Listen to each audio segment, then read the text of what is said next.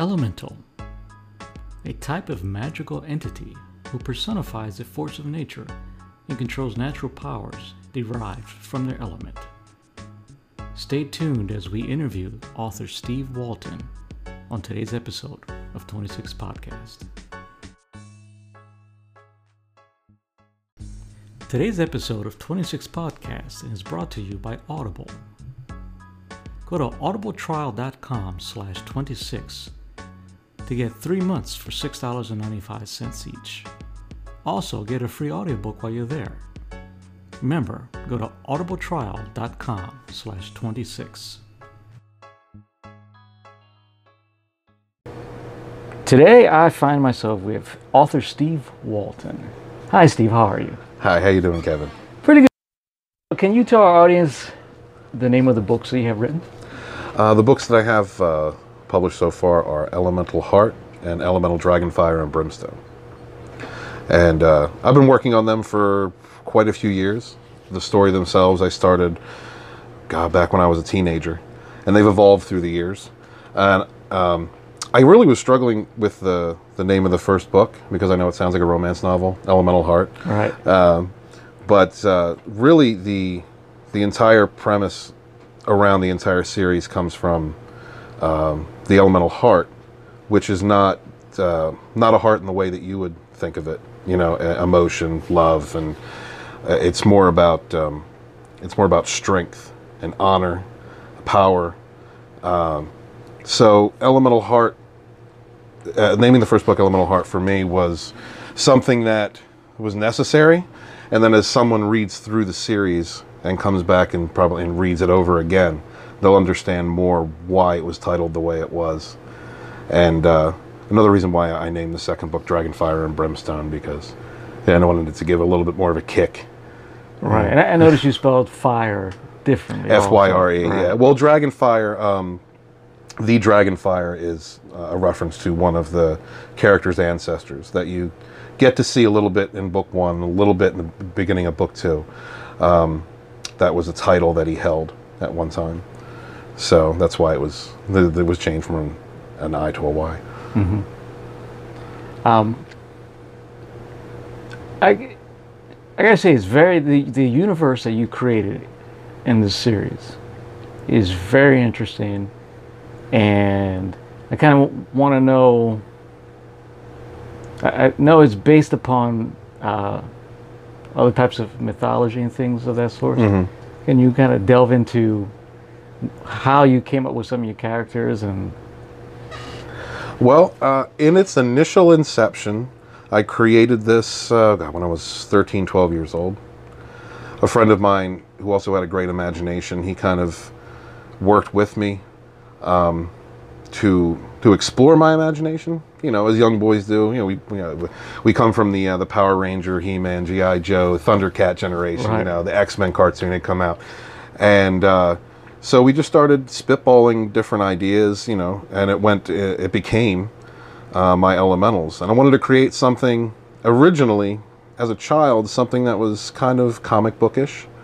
So the first conception of the characters was very basic. You know, I had your fire elemental. You know, a person who is disposed to having the power of fire, and my earth elemental and an air elemental. And then I gave them names because they had to have secret identities, of course. Right. You know, and it kind of went from there. There were characters I created back then that I abandoned, and some that evolved over time. But the main characters, John, Jeff, Matt, Joe, Robert, and Ken, who was kind of added later, they, to me, are all different parts of my personality that have evolved through the years, or experiences, or people that have meant something to me that I've added on to those characters. The evolution of them has come from rewrites after rewrites after rewrites, because as I went through the years and had more life experiences and absorbed more mythos from other things that I loved. When I was younger, I used to read a lot of history books and a lot of mythology books, everything, mostly Western mythology, and I had an affinity for them. I also had an affinity for character development, because my father really didn't limit what I was exposed to, although some of those things maybe should have been toned down or waited for a later time in my life. But when I was young, I liked Highlander, for instance. And in Highlander, oh, there can only be one, yeah. And in Highlander, you had this character who was immortal, who traveled through the centuries. There was a lot of flashbacks to history, which I loved, and also made me want to look more into different times and periods in history. The concept of being immortal and taking someone else's head and gathering their strength and their power and their knowledge. That to me was a great idea. But I didn't want to plagiarize or off of it. But there were a lot of different stories where you had characters that had sacred tombs or armor or swords, like Excalibur, for instance, some objects of strength that if you took away from them could be transferred to the holder of those relics. And so going with that concept and my love for other stories, I came to the creation of the Elemental Heart, which is an organ that was created thousands of years before the beginning of the series. It was created by another civilization far away in another galaxy, in a galaxy far, far away, and for the purpose of warfare. It was an organ that was created to be able to tap into the latent energy that exists, the 0 point energy, the latent energy that exists in everything, the unified field, if you will. The ability to tap into that layer of subatomic energy that would give them the power to sustain themselves in various environments. For instance, if a soldier were to be deployed on a place like Venus, they would be able to deal with the atmospheric pressure. They would be able to adapt. They would be able to change their very cellular structure, their DNA and RNA, in order to adapt to the surroundings, or go to Mars, or go to any condition, any other planet. They were basically created to be space marines that could be deployed anywhere. And so the heart itself was an artificial organ that through the ages, through breeding, and down through family lines, became just a natural part of their bodies, became a natural part of who they were. The effect of it, the unexpected effect of it, was an affinity towards certain elements. So you have beings that can control, absorb, and in some cases become fire. The same with water, air, earth, and a few other elements that I don't know if I created, but I just had a concept of, such as void or space. Mm-hmm. Just the latent energy in space itself, the ability to traverse great distances at high speed, to upset gravity, reverse it if you wish, if you will. So, getting back to what you originally asked me, sorry. I go off on a whole world. There's 30 years of memories and 30 years of ideas that eventually coalesce themselves into this series. So sometimes I go off base a little bit. Yeah, I apologize. It's fine. It's a big universe. But the characters themselves, as far as the books, which start in the 1990s, late 1990s.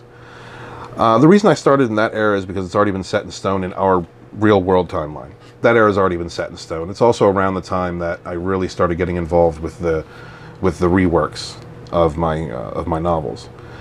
And I didn't want to move them too far forward because there are certain concepts and certain things that would have to be really changed, considering how much we've grown in technology over the last 20 years. Right. So I had to make it more of a period piece.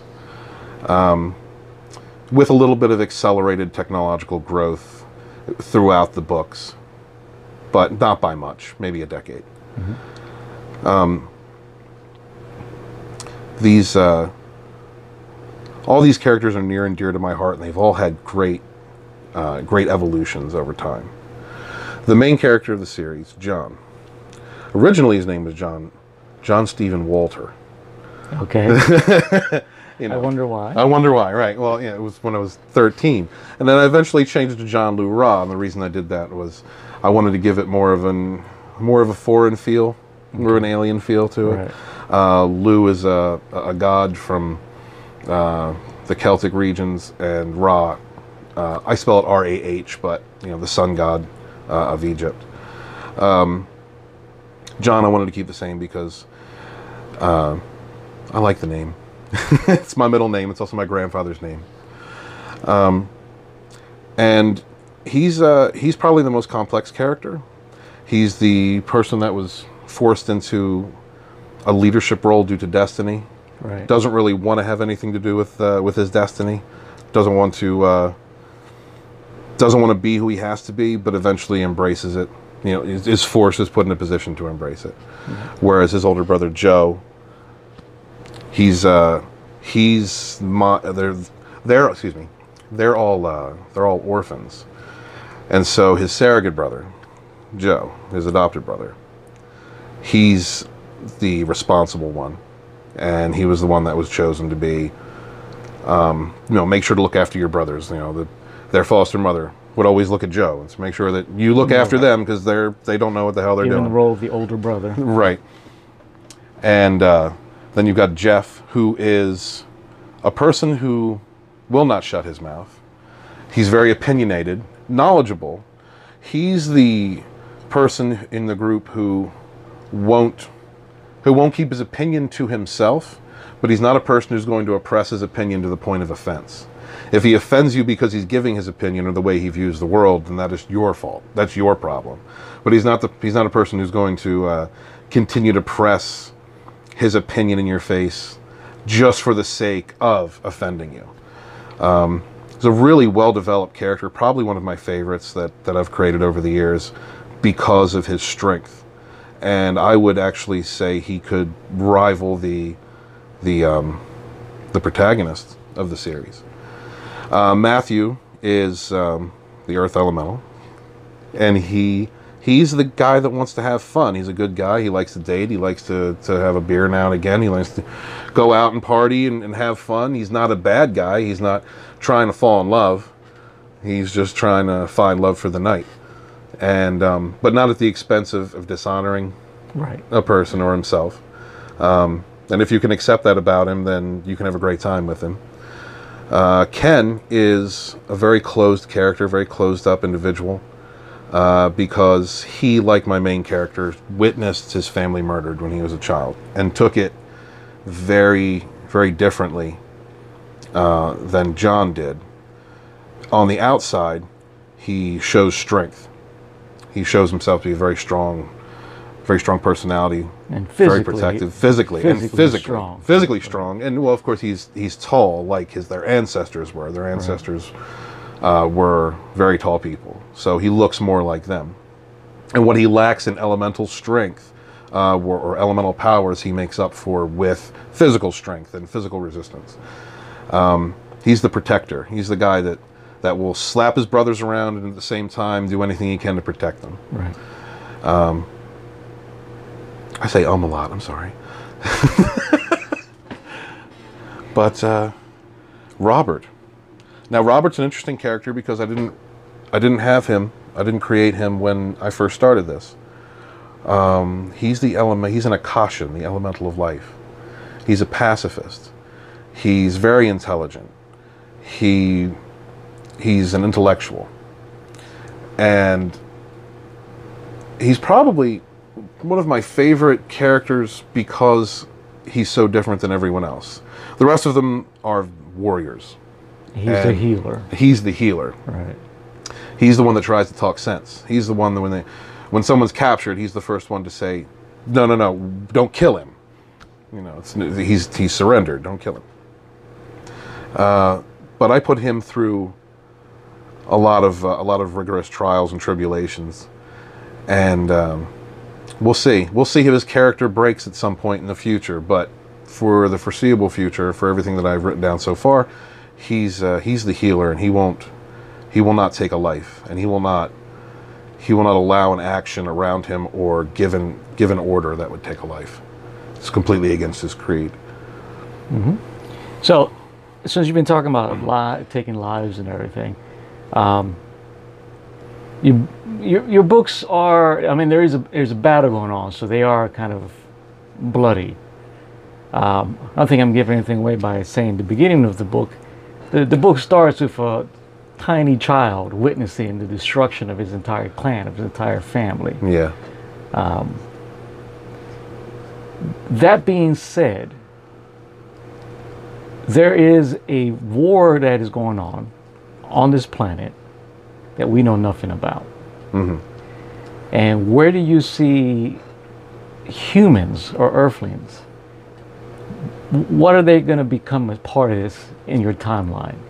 Do we discover that they live amongst us, or will we be kept blind the entire time, or will we become slaves, depending on who wins or who doesn't win? That's interesting. I'm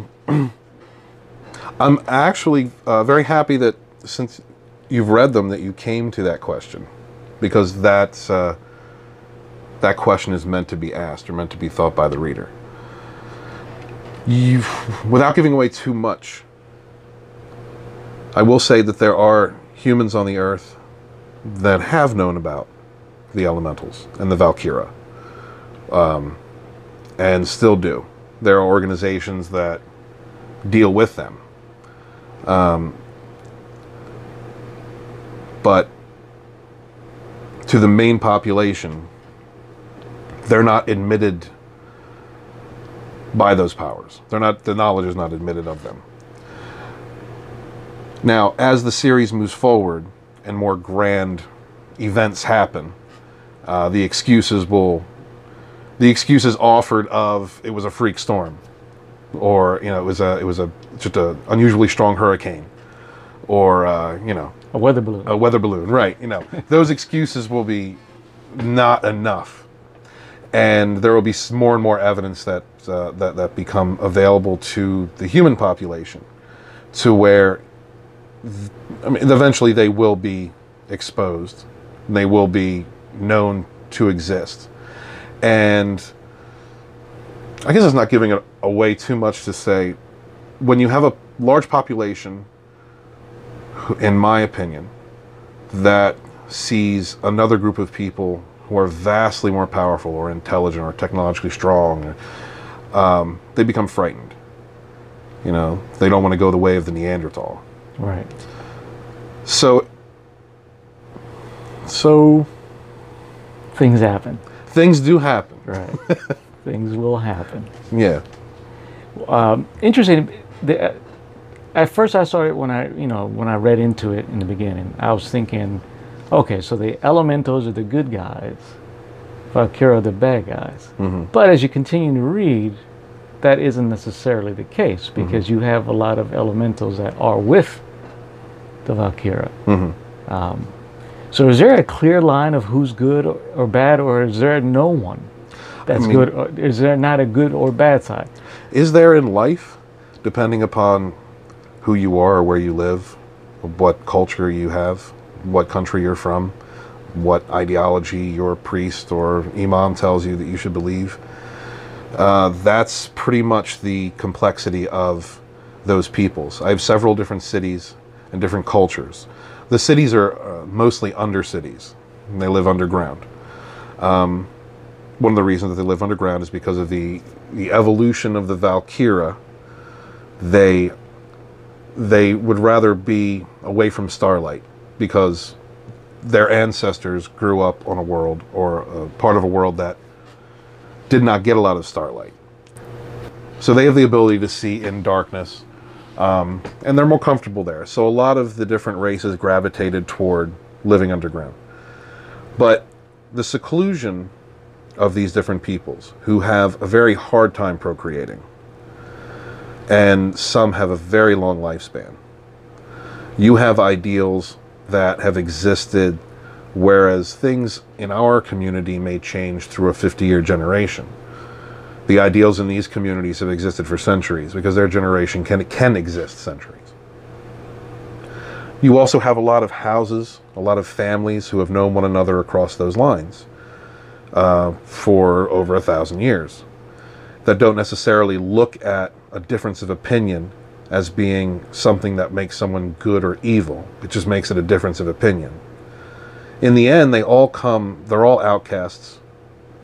They grew up here, they were born here, but their ancestry comes from someplace else. So that tethers them together, from the elemental to the Valkyria, and everyone in between.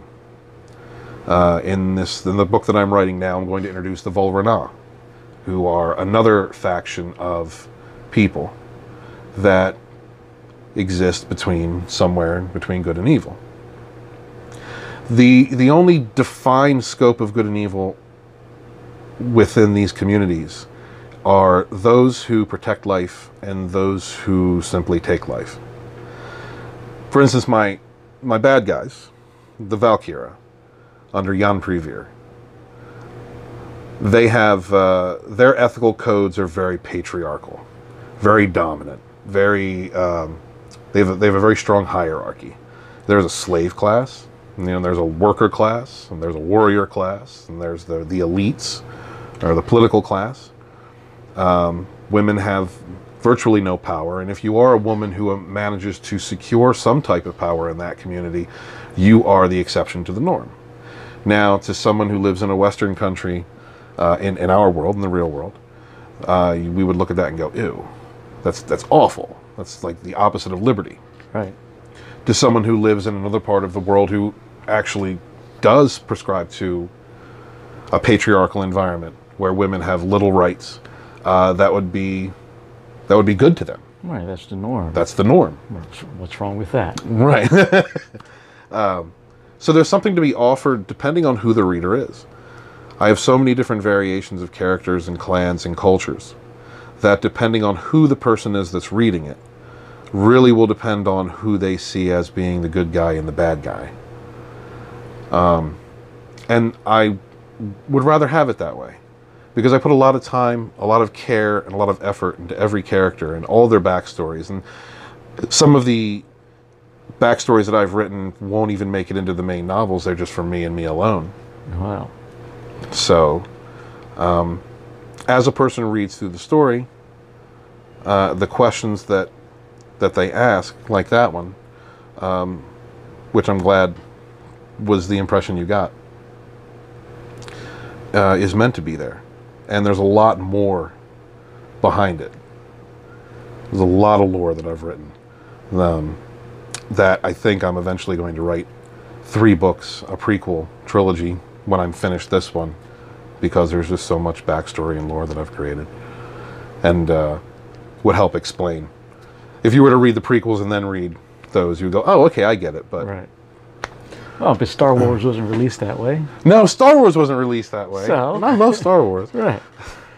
Jan Previr, now that you mention it, you have some very, very, at least I think so, very difficult names to pronounce in the book. Do you have any plans of maybe releasing a little cheat sheet? Yes. Yes, absolutely. Because you're not the first person to have mentioned that. You might be about the 6th or 7th person to have mentioned that. And I understand. I tried to write them.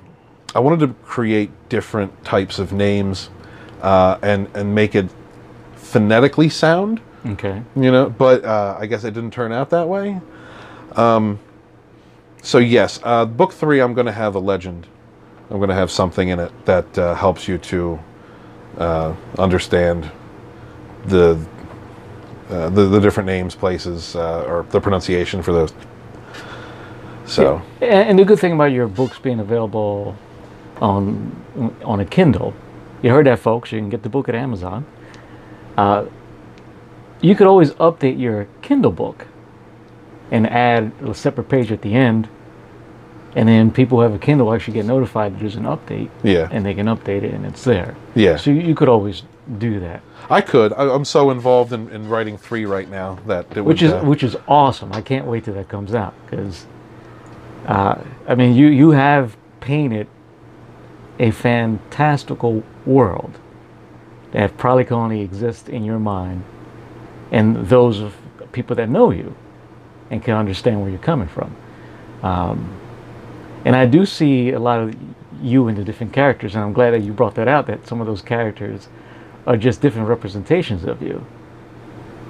Because, you know, I see the fun-loving guy, I see the guy who also keeps quiet to himself, I see the guy who has an opinion he wants to share with others.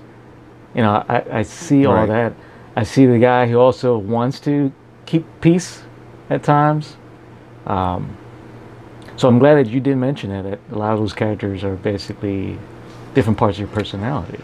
But one of the hardest parts of maintaining the integrity of the characters that I wrote is that as we all go through life and we have more experiences, we evolve. Right. And our views change. And who we are, what we consider to be the right thing to do when we're 20 is not the right thing to do when we're 30 or 40. Right. So I've had to maintain a certain integrity by remembering who I was at the time that I may have created or cemented the character. So there are times when I'm writing a story arc and I cringe because, I wouldn't do that anymore. But this is who I wrote. Right. This is what this character is doing. Right. So they've all basically taken on a life of their own. The intimacy that I have with them isn't that at this point that they all represent me. It's that I've spent so many years evolving them that they're like friends in a weird way. I don't know if that sounds weird, but they're like friends that you've had for years. And that's also helped me to maintain who they are and not change them. Not change a character who I would at this time consider their actions to be just inexperienced and foolish. Right. But at the time that they were created, well, that inexperienced and foolish is what he should be doing, or she should be doing. Right. Yeah, you're not going to apologize for them. No. They are who they are, and that's who they're going to continue to be. Yeah. I don't know how far along you're going to take your story. I don't know if the plan is for them to age and get older, and then they change as they get, as they mature, or are they going to crash and burn young? Only you know that. Well, that's funny that you say that. One of the inspirations that finally got me to publish it, to self-publish my books, was a series that I saw on Starz a few years ago. Well, I'd read a Tom Clancy book, and all of the technical descriptions in this book just like blew my mind. I was like, oh my God, it intimidated me. Like, I can never write a book like that. Like, that's just, so technical and so well informed. And then I read a few other books that were much more relaxed and just told a story. And some things have gone on through my life where I was displaced, and I basically had to start from the ground up. And so I had time. Nothing. I had just time to rebuild my life and a computer, and that's all I had. Right. And I watched a series on Starz called Spartacus, which I loved. Andy Whitfield, God bless him. Which was unapologetic in its representation of the characters and what they were trying to portray of the time, as far as the violence and sex, nudity, character development, the actors themselves and the actresses. It was all so well done and unapologetic. Mm-hmm. And that really caused me to say to myself, just do it. Just be unapologetic. Just write the stories. Just do it. Write it the way you want to write it. Don't worry about what somebody else is going to think. And that's what I did. I had the time. I was starting from the ground up all over again, unfortunately. And that's what I did. I wrote Elemental Heart in 3 months. Edited it in additional 6 with rewrites. And just decided that I was going to do it for me and do it the way the story should be written. I couldn't worry about if somebody in my family read it and went, "Oh my God, Steve, you're writing about sex," or "Oh my God, you're writing about these horrible things that are happening to this woman," or violence, or a child witnessing the murder of his entire family, in description. Right. I really wanted to just make it as unapologetic, as descriptive, and as true to the feeling of the story, the feeling of the characters that I had created and molded for so many years. So that's what I did. And then I gave it the name of a romance novel, but... Well, that being said, who exactly... Well, I think the answer you just gave me is that you wrote the book for yourself. But you also want to share with people. Mm-hmm. That's the whole reason of putting it down on paper.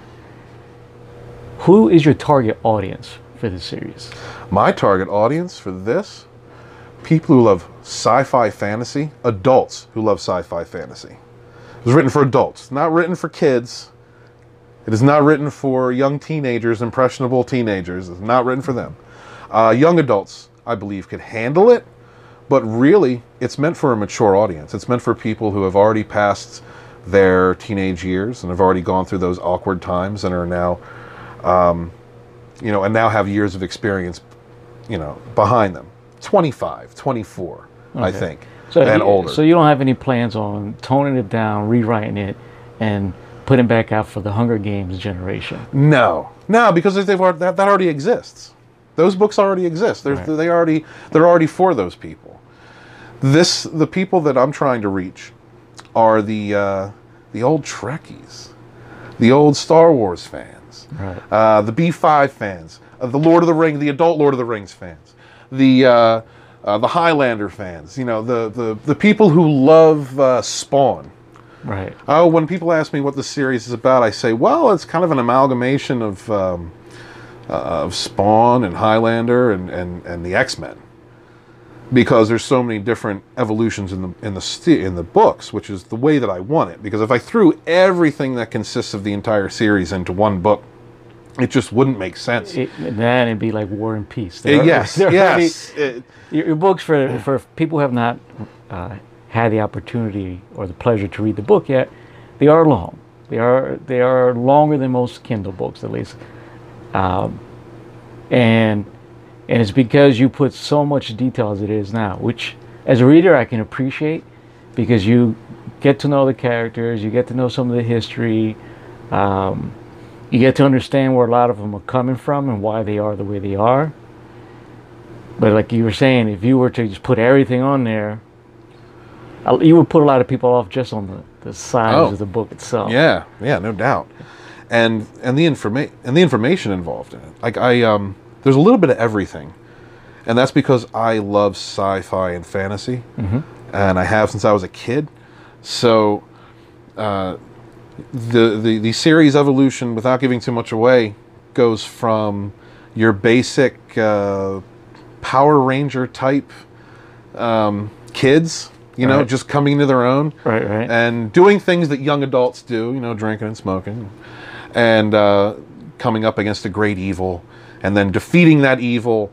Good story, good wholesome, adventure story. Well, maybe not too wholesome, but and with tits, with nudity, because we're all adults and we can handle nudity, and then you move into a more pressing matters, a harder part of the story. As you go into the second book, Dragonfire and Brimstone, you get more of an idea of the distant past, where some of the antagonists come from, mm-hmm. where the history, why John doesn't want to use the Zeiton, and as you move into book 3, I'm really going to be delving into character development even more, and lore, and expanding the different areas, the different cities, Elven Galorn, Tempra Nor, all these different cities I've mentioned, these different communities. You're actually going to experience some of them and learn more about the history of the place without sacrificing action. at the same time, because I don't want to move into an area and just have this be nothing but character building and description without something to carry it along. I do not want to bore anyone. I hate reading a book or watching a movie and coming to the boring part and going, okay, come on, when's the action going to start again? I do not want to do that to somebody. Although now and again, it can't be helped, but only if it benefits the development of the story. Absolutely. So, and from that point forward, as we go into book 4, 5, 6, and 7, we're going to go from a world in book 1 that is, like I said, kind of teenagers coming into their own Power Ranger type, group to full on, fighting demonic invasion from a galactic force that has spent over 1,000 years crawling through the star systems, converting or killing anything in their past before they finally come to Earth. Before they go to their final destination, Earth is just a stop. Earth is just where they're going to stop, refuel, take some slaves, kill some people, feel better about themselves, and move on to what they're trying to do. Yeah. Some of your fight scenes. So I really love the way you move the action right along, and your transition from scene to scene to scene. The part where the battle takes place at the police station. To me, have you ever seen Rambo? Yes. It reminded me so much. Really? For what reading it, I'm like, wow, that's Rambo right there. The whole battle taking place at the police station. What made you pick a police station? Was it on purpose, or just something as you were writing along it ended up happening that you were doing this big battle there? Well, in book 1, you've got the storyline about the missing children, missing girls. Right. And so the police are already mentioned. They're already kind of in the background. But police, God bless the police. They are a symbol of authority and control, a symbol of protection in our society. Right. So taking it to the police station where most people go when they need help. Right. I thought would be a fitting setting to show just how much Valkyria disregard human authority, right. but how much more powerful they are. Anyone who's had any experiences with guns or firearms knows the power of a firearm. People who don't use firearms or don't care about firearms understand them as a symbol of, protection, death, or destruction. So having a scene where you had police officers, the representation of authority and protection, under siege, to me was a powerful statement about just how much the Valkyria don't care about human armies, human concerns. Humans they're monkeys to them. Right. And how powerless we are to stop them. Right. That was like one of my favorite parts as far as that's awesome. I'm glad. Yeah, I really love that part. I put a lot of I was kind of worried about it when I was writing it because I didn't want it to be cheesy. No, it was good. I actually enjoyed it. I was like, wow. I kind of pictured myself being a bystander at a safe distance, mind you, with binoculars, because I don't want to be too close to the action. But right. Yeah, it was great. I guess one other question I had.